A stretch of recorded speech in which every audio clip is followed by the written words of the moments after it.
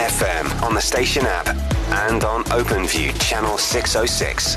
This is East Coast Radio Newswatch. Detectives trying to solve a triple murder case in Eshowe are appealing for assistance from the community. 3 members of the Mkhize family were gunned down in their home in April last year. Since then, police have arrested 1 suspect. Tutuka Mtetwa's trial is set to resume next month.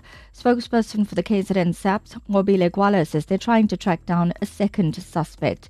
She says Sicelo Sikakane is believed to be hiding in a hostel in Durban.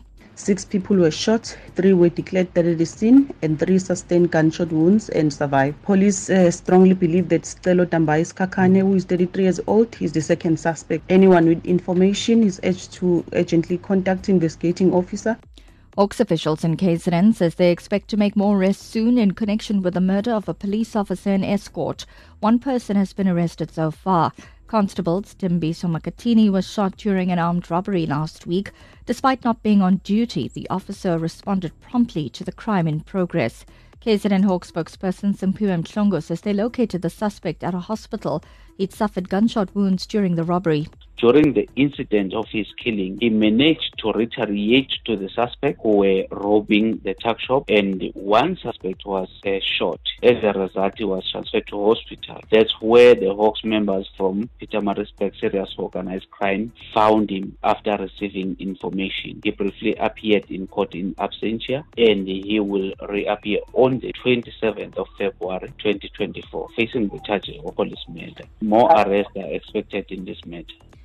And a never-before-seen interview shows Alexei Navalny once hit out at what he called corrupt officials living in London who helped stash money for Vladimir Putin. It was filmed 4 years ago.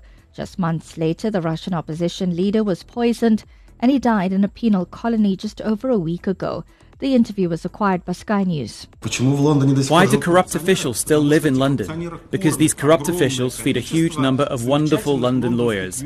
They will appear very civilized. They will be wearing a tie and fine manners, and at the same time they are serving the interests of utter, complete bandits. The UK government insists it sanctioned 2,000 Russian individuals, companies and groups.